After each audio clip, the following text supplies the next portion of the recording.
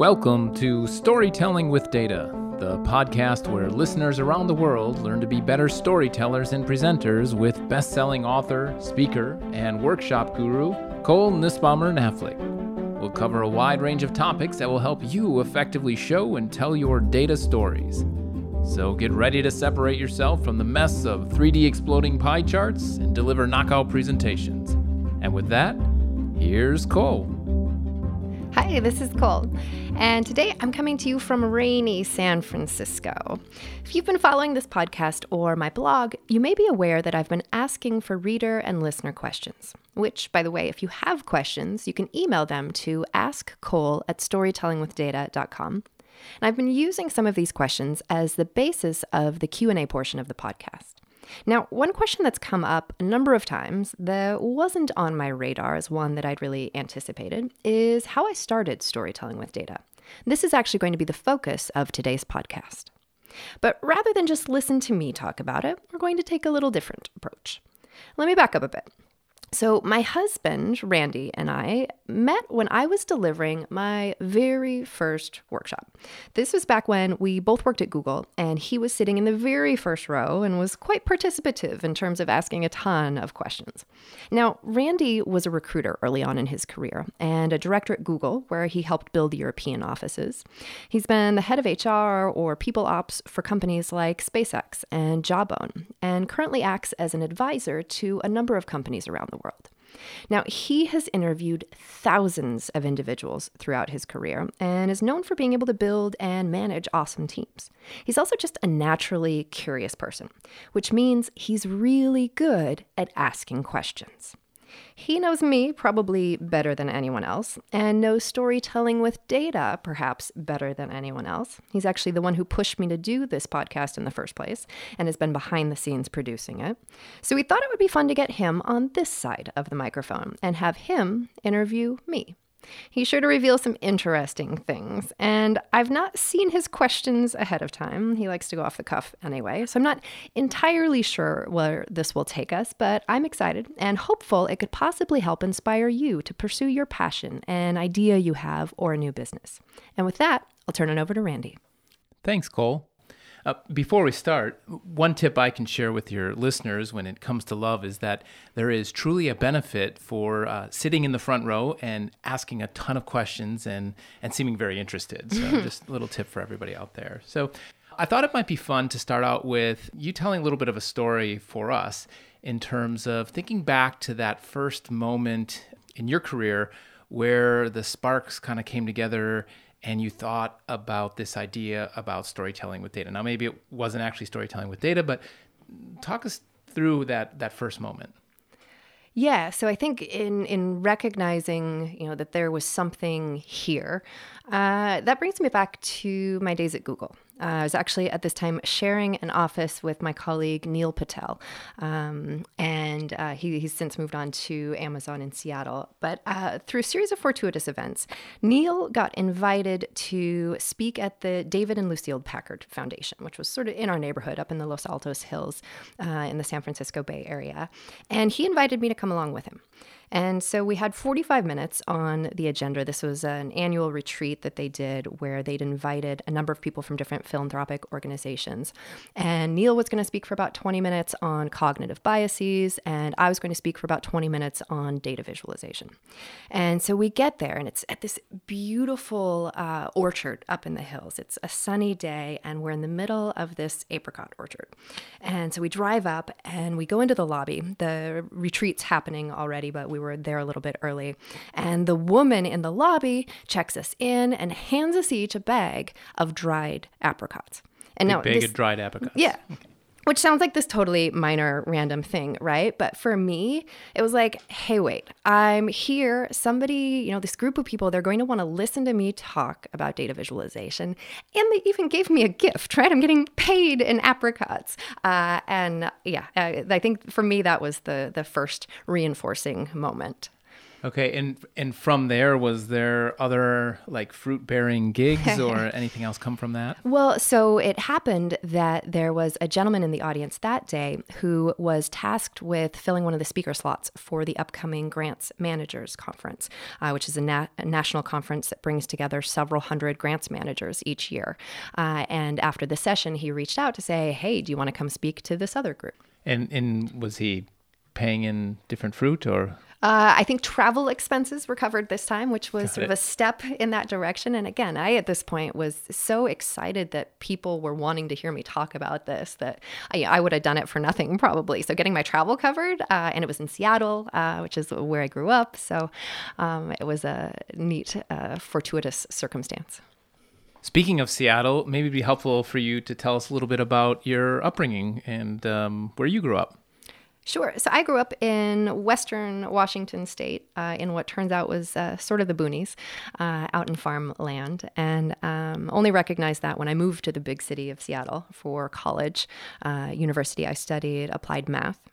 And from there, got my first real job in banking and credit risk management at Washington Mutual.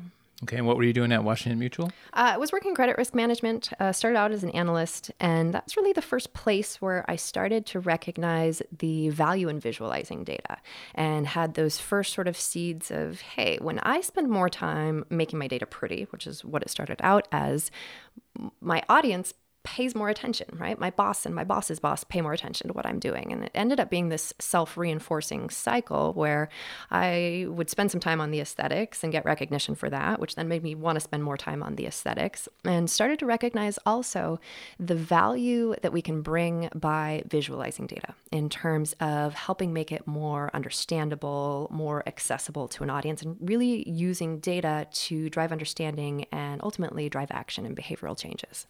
Was this unusual, this combination of, you talked a number of times about being drawn to the analytics, but also being drawn to the aesthetics and how things appeared. Is this a unique combination? I don't think it's unique, but probably less common, because I think oftentimes people who are drawn to quantitative sort of fields get really comfortable crunching numbers and really comfortable with that piece of it, and sometimes shy away from the design aspects. And I think the design aspects that for me started off as a creative space in which to play actually become so important when it helps to really highlighting all of the number crunching that happens behind the scenes and enables us to communicate in a way that other people can understand and appreciate. So I think it's a skill that there could be, there's great value to be obtained by more people recognizing that this is a specialized skill and working to improve their own abilities in this area. So let's fast forward. You're spending time with the exciting field of banking and risk management. And you now end up with one of the most popular employers, one could argue, and that being Google. How did you end up at Google? Yeah, so it wasn't a direct path. So I actually took what I consider a detour through Houston, which is from Seattle.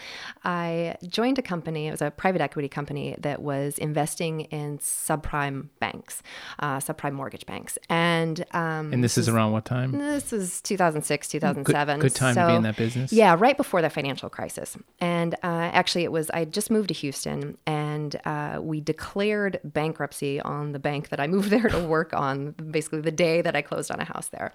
And that was an awakening moment for me, and a moment where or a period of time, I should say, where I really had some self-reflection to figure out, okay, you know what? Banking is not such a happy place to be right now, but reflecting on what skills do I have, what things do I want to be doing on a regular basis, and where else might I apply those? And so started the job search over again, basically. And I was looking at quantitative marketing roles and other sort of analytics roles. And I came across this ad for people analytics and thought, oh, hey, this sounds sort of interesting, right? What if we take data and we throw it at human resources? And that was the job that actually was at Google. And this is, again, what year is this? This is 2007. 2007. So let's think. What's Google like in 2007 in terms of size, things they're focusing on, maybe on the people side? Yeah. So when I joined Google, so this was back late 2007, I want to say, so that's still the point where Googling was doubling in growth in terms of number of employees year over year. I want to say we were maybe like 12,000 people when I joined. And it was also, so the people analytics team, which was the team I joined there, it was brand new. They had just hired a couple months before I joined Prasad Sethi from Capital One, who had come in to run people analytics. And so people analytics previously had been a couple analysts in compensation, a couple analysts in benefits. And so when Prasad came on board, they grouped all of these folks together and made a full-fledged people analytics team, which to my knowledge was the first time that there was a team like this. So clearly drawing from talent from the banking industry. Is it true? I remember also when being at Google that they were hiring a number of folks on the stats side and folks with PhDs. Was that in the original people analytics team? Yeah, it grew to that for sure. We had behavioral economists, cognitive psych. So there were some very technical folks for sure. And so this is the time also at Google where they're working on some of these programs that now I know you can read about online, and these truly kind of people innovative programs. What were some of them that you recall that are just kind of the ones that you're proud you had a chance to be associated with? Yeah, it was a fun time to be there just because so much of the data we touched, no one had ever really looked at before. So it felt like, there was this period of a few years where we were learning things almost on a daily basis, which was fun. But I think when I reflect back on some of the favorite projects that I touched or took part in, one that's been covered publicly that I can talk about here is the Project Oxygen study. And this was a study done on managers and basically what makes an effective manager. This was work led by my colleague Neil Patel, who I mentioned earlier. And it's interesting because the findings actually probably weren't groundbreaking. Rather, they reinforced things that we knew or that we thought to be true, right? An effective manager has regular one-on-ones with their employees, for example. But I think what made this really interesting was being able to ground these findings in data and doing that in a way that even, the really skeptical engineers that made up a huge portion of the organization bought into. And so that was really exciting.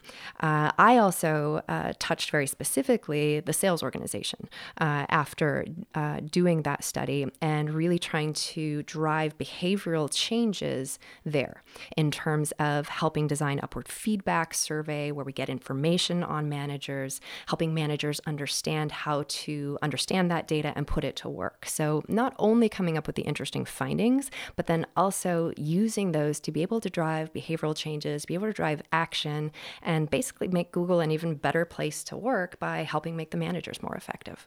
Wow. So bridge the gap, because you started with a story of giving this kind of the first seeds of storytelling with data, the workshop. So bridge the gap from you're working on this really interesting work to you're out getting apricots for a speaking gig. Yeah, so the missing link that connects those two things. So at Google, and I mentioned right back in banking, if we think about even before that, this desire to make the aesthetics work and spend time on the visual display of information. So I carried that forward to Google. And also at Google, we were developing an internal training program. So it was an MBA-like program originally for HR folks at Google. And I got asked to develop content on data visualization. So this was always a space that I'd enjoyed. And when I think back to my team, people would come to me with questions or to brainstorm. And so I became sort of the de facto person on our team when it came to data visualization. But it was when we were building out this program that I really got the opportunity to pause and do some research and start to gain a better understanding of why some of the things that I'd arrived at through trial and error over time were effective, and figure out how do I teach these concepts, right? Teach about some of these best practices and things to consider when you're visualizing data to other people. And so this originally was part of this training program that I talked about. We found there was broad interest, and so actually ended up rolling it out to all of Google as a course that anybody could decide that they wanted to take. And I had the good fortune to be able to travel to a number of our offices around the country and around the world and teach these courses and also train trainers in other parts of the organization. I actually just got an email last week from a gentleman in APAC who says, hey, I teach the data visual course today at Google. So it's still going on today, which is fun to think about. Wow. And it's kind of interesting because you started in a very analytical, focused on making sure you can communicate with other analysts and that you're presenting the data in the right way to, you could probably almost say today, many of the people who buy your book are coming from all different industries, all different, is that true? A sampling of your workshop would probably reflect that? Yeah, absolutely. And that's one of the things that's fun is when you step back and think about it, the principles for communicating effectively with data, they aren't specific to a given role or a given field or industry. And so that makes my work really exciting because it means I get to go into all sorts of different organizations and see how they're communicating with data and see what kind of data they're communicating with. And so for me, it's an interesting lens into an organization because I'll often, before doing a workshop, I'll solicit examples from the group ahead of time and use these to understand how are people communicating with data today? What sort of challenges are they facing? And use some of these as the basis for some of our hands-on discussions. So it's an interesting way for me, I think, to stay current when it comes to understanding what sort of folks or what sort of challenges folks are facing, but then also to just get such a breadth of exposure to different sorts of data visualization challenges and examples.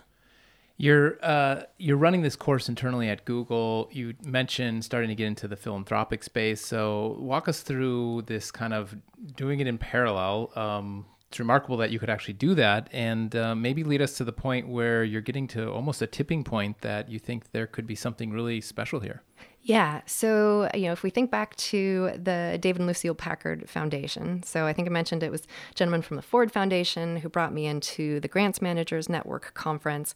And so this was an audience of several hundred people who afterwards each went back to their own organizations, and there was positive word of mouth. And so in that first year, that was back in 2011, early 2011, when I was at the conference, had a handful of workshops that came out of that. And then the next year is when things really sort of blew up. I think it was continued positive word of mouth. The blog I had started and was out there, so there was positive momentum there. And, you think anybody who goes to a workshop, they go home and they tell their spouse about it, or they tell their friend about it who might benefit from it. And so it was in 2012 where I started getting solicitations from other companies to say, hey, we know you're at Google and you do this, but can you actually come help teach us how to do this as well? Which was a really interesting turn of events. We'll get to that point. I want to back up to something you had kind of passed over, but I think for many of us was the initial introduction to storytelling with data, which was your blog. Tell us a little bit about this decision to be out there and launch a blog. Was this your first effort at blogging? It actually wasn't.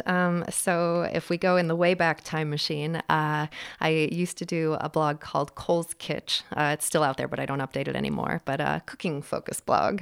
Cooking focus. Okay, so top 2 recipes that every listener has to check out. If you can actually find Cole's Kitch on, what was the medium it was? It's on Blogger. Yeah, Blogger. Okay. So top 2 recipes every DataViz fan should check out would be what? The baked blackberry French toast and Know it. the brown butter chocolate chip cookies. Love it. Those are the 2 that I go back to most frequently. We come back to the Storytelling with Data blog. The real impetus for that was going to speak at this Grants Managers Network conference, where I thought, okay, if I'm going to go speak at this conference, I need to have something to point these people to so that I don't lose them. And that was the blog that I ended up rolling out shortly before that in late 2010. And so initially started with just some simple posts. And this was a way for me to share some of the things that I was learning through doing these different makeovers for different clients.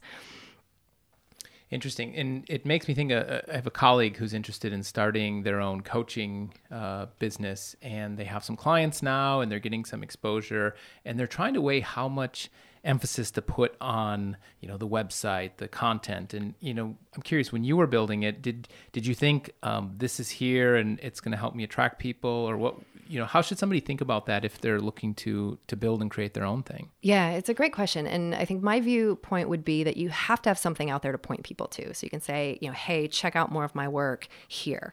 And when it comes to that, whether it's a blog or a website, the attention to detail there has to be extremely high, because this is the first thing that people see oftentimes. And I think beyond that, the thing to focus on is making sure, and this is much easier to say than do, I get this, but making sure that your work precedes you, meaning that, you do good work and that hopefully begets other good work. I've been very lucky in terms of just positive word of mouth from the work that I've done, and that has become this self-propelling thing.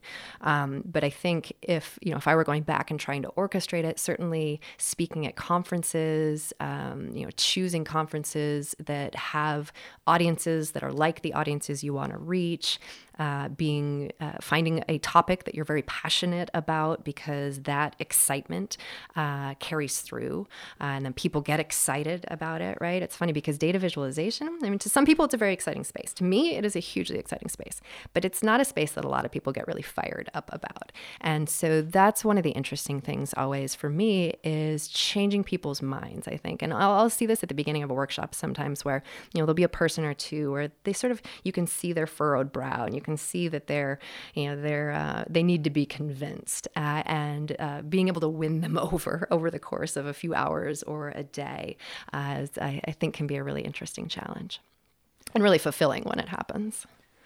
Let's take a short break, and when we come back, I'd love to ask you the question that everybody who works at Google seems to get asked when they make the decision of leaving Google, plus talk a little bit about the decision to write the book and how you managed to juggle it all going forward. If you're a follower of Storytelling with Data podcast, book, or blog and haven't yet attended a live workshop, you're missing out. These highly interactive one-day sessions cover the fundamentals for communicating effectively with data and storytelling, with hands-on practice and an opportunity to meet others interested in creating knockout presentations. So if you get frustrated when your audience is focusing on the wrong thing, you lose their attention after the first few minutes, or you just want to get better at telling your data story, then this workshop is for you.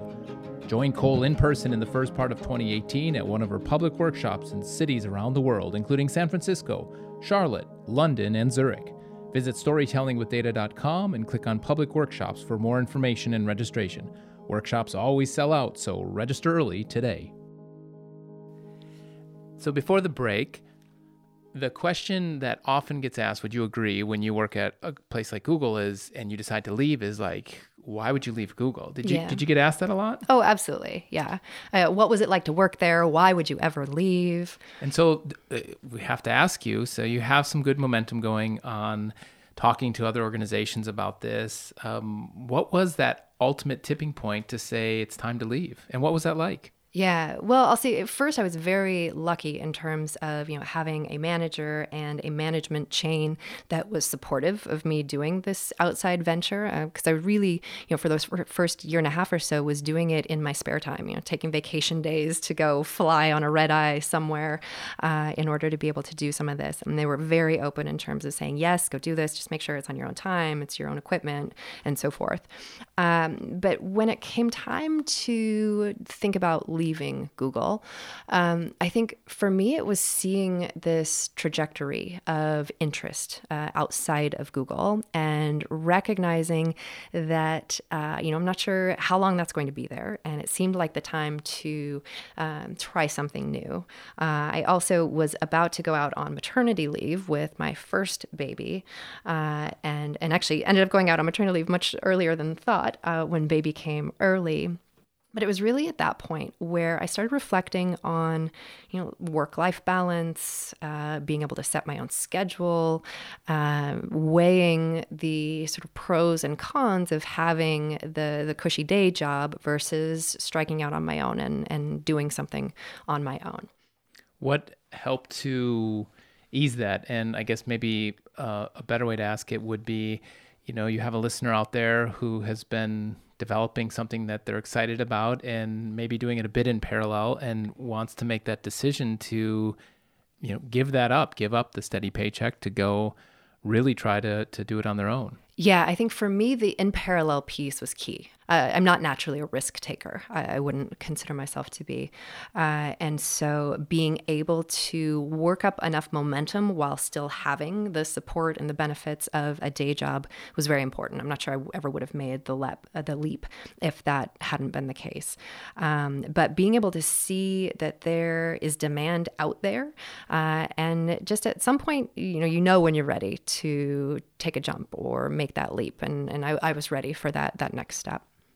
And how soon after? So this is, you leave Google in? The spring of 2013. Spring of 2013.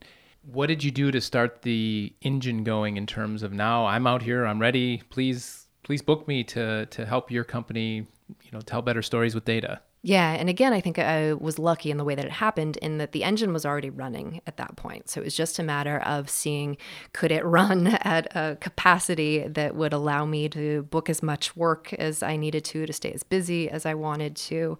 I think timing was really interesting as well in terms of, starting young family at that point.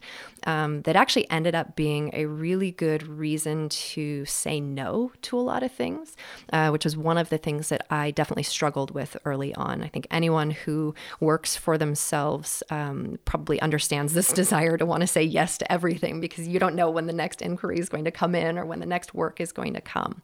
But recognizing early on that I need to say no to a lot of things and really focus on where I can do my best work is one of the things that actually I think has helped with the success that I've had. And then the business model that starts to take shape, because if I recall, you tell us about the grant manager meeting where somebody's in the audience or somebody's at the Packard Foundation and somebody's in the audience. Tell us a little bit about how those early exposures to sort of this business model have evolved to the business model that you're using today with storytelling with data.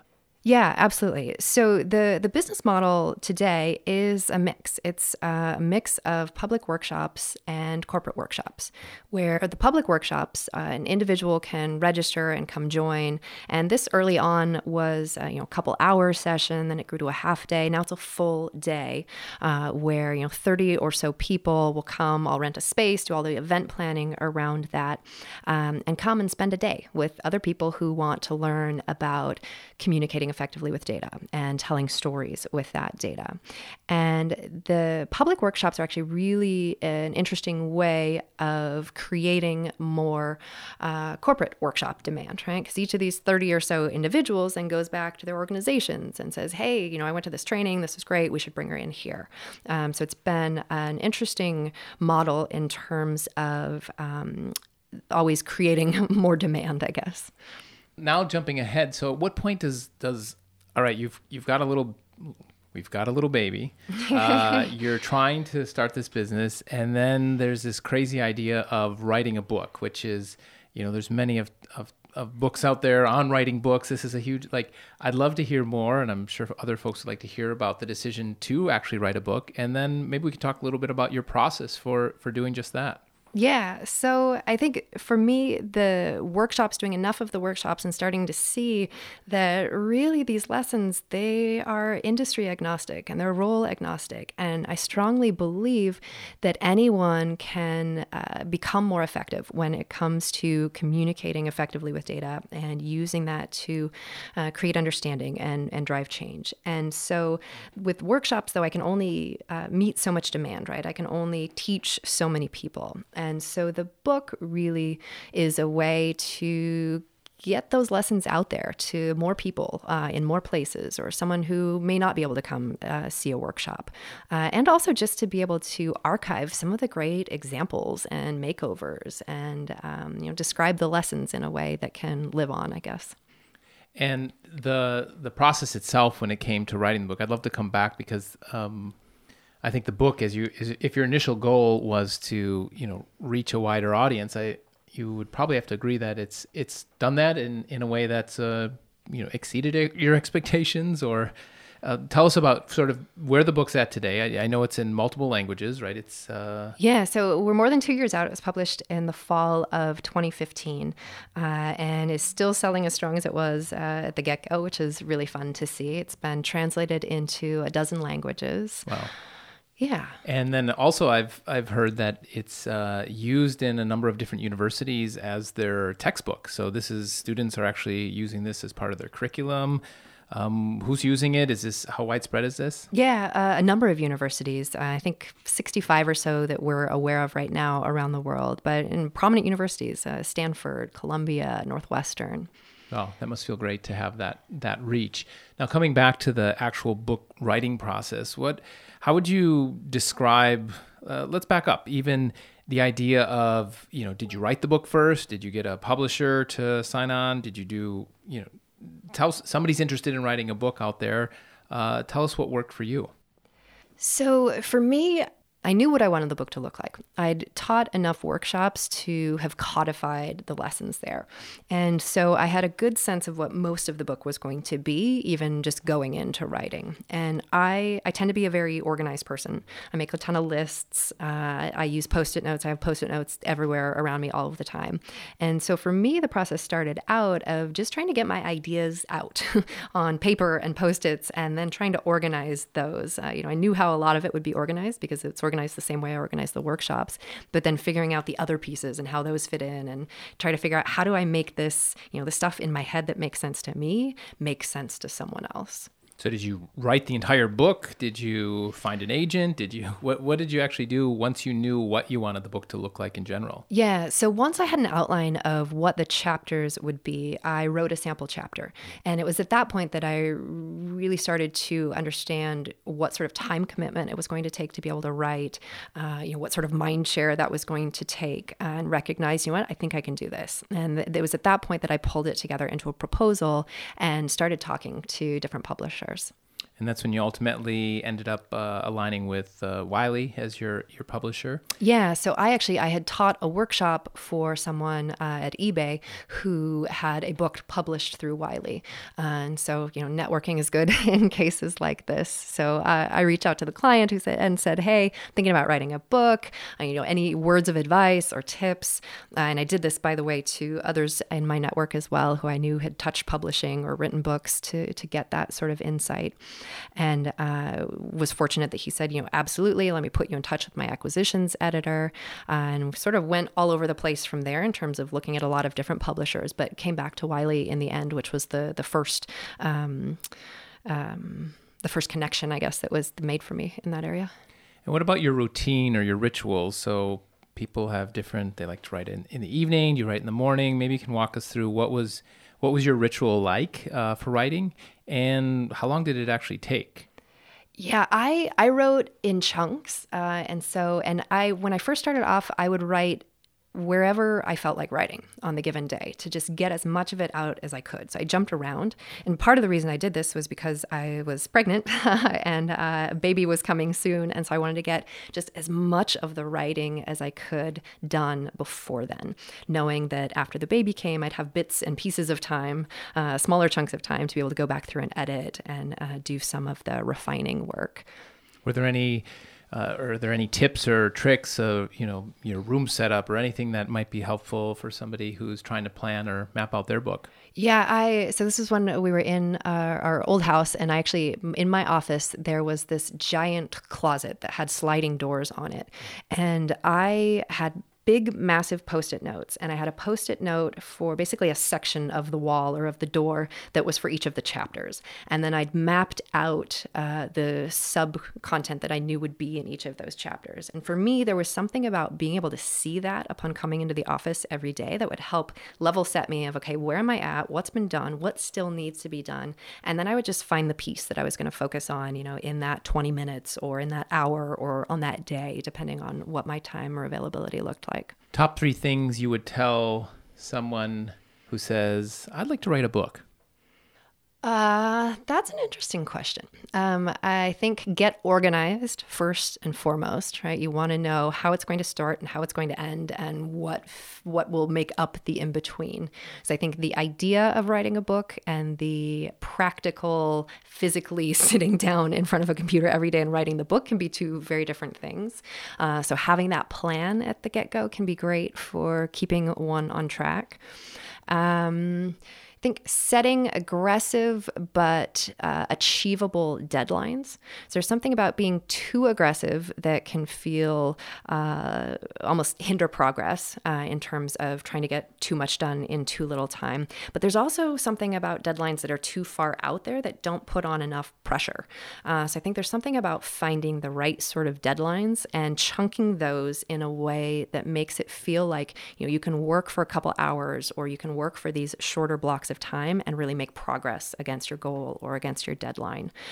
Because feeling that progress, right? Because you really don't get full progress until the whole book is done, which can take a really long time. So having sort of success markers, I guess, ahead of that can be something that'll help, or for me at least, helped keep me motivated.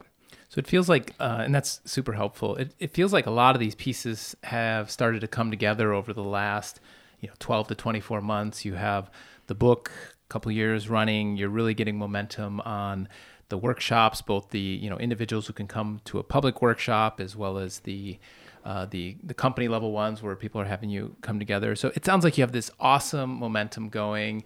I'd be curious, like, what about some of the setbacks or some of the challenges that you faced over the last year or so that maybe either put you in question of, like, do I want to do this, or is this this is frustrating, or just, has it all been up and to the right?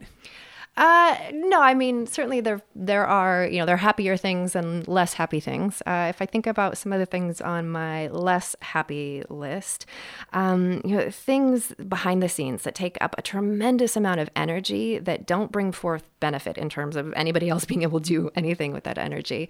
I think a couple of things that stand out for me, one is the bootleg book, right? People were out there printing their own copies of the book and selling them on Amazon.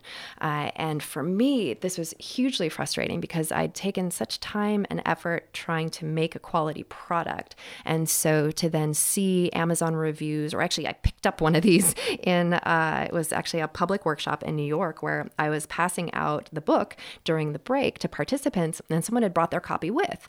And I set down the new copy next to this copy that had been brought with, and the copy that had been brought with was yellow and the printing wasn't as good. And so I start flipping through it, and pages are loose and the binding is really gross, and realize that this actually isn't a real copy of the book, right? Unbeknownst to the participant, they'd bought it on Amazon. They thought it was, that it was, I don't know. So, and we have pictures of these. I can link to that in our episode notes as well, in terms of just the poor user experience, which is really the thing that gets me about these knockoff books. I have to just jump in there because it's funny that your frustration, most authors or creators would be, frustrated, like, I'm getting ripped off, none of the money, is coming in to me. But, like, it sounds like your biggest frustration was, like, people were holding crappy copies of your book. Yeah, absolutely. Quality, high attention to detail. These are things that I pride myself on. And these are, I think, foundations of me and my brand. And so, that felt worse than anything. And what's happened with that? Has that settled out? People have bad books, there's less of them. What's happened? What's the update on that? Yeah. So, Wiley did their investigation. Also, we learned that a very effective tool for shutting down bootleg copies of books is to buy a book and have it addressed to something like testing for fake copy of book. Shuts them down pretty quickly. Doesn't solve the overarching bigger issue, but at least gets people to stop from printing your book if they think that you're onto them. You mentioned a couple things. Is there anything else that was of challenge? Yeah, there have been some trademark challenges as well. I trademarked storytelling with data, and have been finding there are still people out there wanting to promote other workshops entitled with the same name, and even using descriptions of mine in some cases that have been frustrating, but we're making good progress there.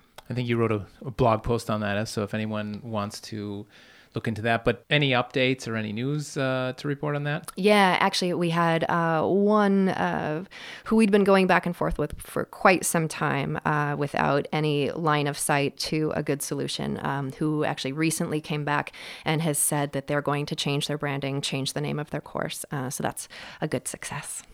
So what's ahead? I'd love to hear a little bit about where you see the business at. We've got this podcast that is new. Yeah. Are there going to be other new things we can expect? We've even read about the size of storytelling with data changing. Yeah, so I think 2017 for me was a year of figuring out, how much can I do? It was the first year that I didn't have maternity leave and had a full year of working and trying to figure out, how big can I take this? And am I okay with that? Or do I want to scale and try to take things bigger? And recognized that I want to scale, right? There's a ton of demand out there, a ton of potential people to reach. And that means bringing some other people into the fold. So in 2017, started getting some logistical help when it comes to, setting up these public workshops, all the event planning that goes in with that, help starting to manage my schedule and travel and some of those pieces, which is super helpful. Also hired my first full-time employee, Elizabeth, who is in Charlotte, and she's been doing a ton of work behind the scenes on the makeovers and is going to start teaching this year as well, which is super exciting. And I think as I look ahead to 2018, if 2017 was about scaling and starting to put pieces in place for that, I think 2018 is a year of continued scale, but then also diversity and diversifying, where so much of my work has been concentrated on workshops historically. And I want to branch out beyond that and try some different mechanisms, right? Like the podcast here. I want to also look into other learning channels, right? We think about online or ways to reach other people. We talked about university a little bit, figuring out how do we make the book easier to teach from, and also thinking to, for folks who do go to workshops, how do we provide support after that, right? What else can we put out there that will help people feel confident mastering some of these skills? Whether that's someone who goes through a workshop or someone who wants to learn on their own, trying to figure out how we can meet some of those needs. That's great. I want to wrap up with a few short questions that maybe you can just give us some quick bulleted thoughts on, and we can go from there. So first of all, do you think of yourself as an entrepreneur? Oh, that's an interesting one. I think my initial response is, if I go with my gut, is no, right? I don't think I see myself as an entrepreneur. I see myself as very lucky and having worked very hard to build what's turned into a successful business. But really for me, at the beginning of the day, at the end of the day, it's about being able to share the work I do with people who appreciate it. And so I don't know if that makes me an entrepreneur or not. Okay, no, it's fine. It's quick question. So next question. Does storytelling with data happen if you don't get the Apricot gig? Oh, that's an interesting one. I think I can go back and point to so many things that if this didn't happen, then it doesn't happen. Or if this didn't happen, no. I think without the Apricot gig, I think that was, what do you call that? A linchpin? I don't know if that's the right. Yeah. That without that, maybe it eventually comes around. I mean, certainly it still would have been an area that I would have been interested in, but I think it would have taken a different path to get there if that initial gig hadn't worked out in the way it did. What's your secret? You are a mother of 3 little ones. What's your secret to balancing the demands of storytelling with data with 3 little kids? Yeah, that's a tough one. And I think part of the secret is just recognizing that there's never a full balance. I think any working parent always feels like they're doing something not as well as they could be. But I think great help for sure, right? Having a hugely supportive spouse who's sitting across me right now. Without that, it would be impossible. And I think I mentioned this briefly earlier, but for me, family gives a good reason to say no to a lot of things that has been helpful, not only in terms of trying to reach that balance or balance it as well as I can, but also in just making sure I'm focusing on the right things, the things that are most important to me, which end up being the things I'm passionate about, which ends up then making greater product for everybody else. So it's been good in that way. Okay, last question. Parting advice you'd give to someone thinking about anything similar to wanting to do something on their own and create their own business, essentially? I think if I can reflect on my path and offer advice, it would be to test it out as much as you can before taking a huge risk, right? I was lucky or I see myself as having been lucky in terms of working at Google and being able to test this out and do it in my spare time so that by the time I took the leap, it wasn't such a huge leap. I had a pretty good idea of what I was getting myself into. And then that helps take the pressure off of where is my next dollar coming from or where's my next client coming from in a way that allows you then to focus on the work that you're most interested in, most passionate about, that then helps spread good word of mouth to be able to keep doing that. So I think to the extent that you can test out the idea or try to put it out there in a way to see if there's traction before making a big leap, I think can be reinforcing in good ways. Excellent. And where can your listeners learn more on all things storytelling with data? So check out the blog, storytellingwithdata.com. You can follow on Twitter and Instagram @storywithdata. And we'll make sure to put all of the links to different things that we talked about in the show notes for today. Well, thanks for having me interview you today. This was fun. I enjoyed it, and I hope it was interesting and insightful for your listeners. Yeah, and thanks so much for taking the time to interview me, Randy. This was fun. And I encourage those of you listening to tune in next time, where I'll discuss my single answer to nearly every data visualization related question that you can imagine. Thanks for listening.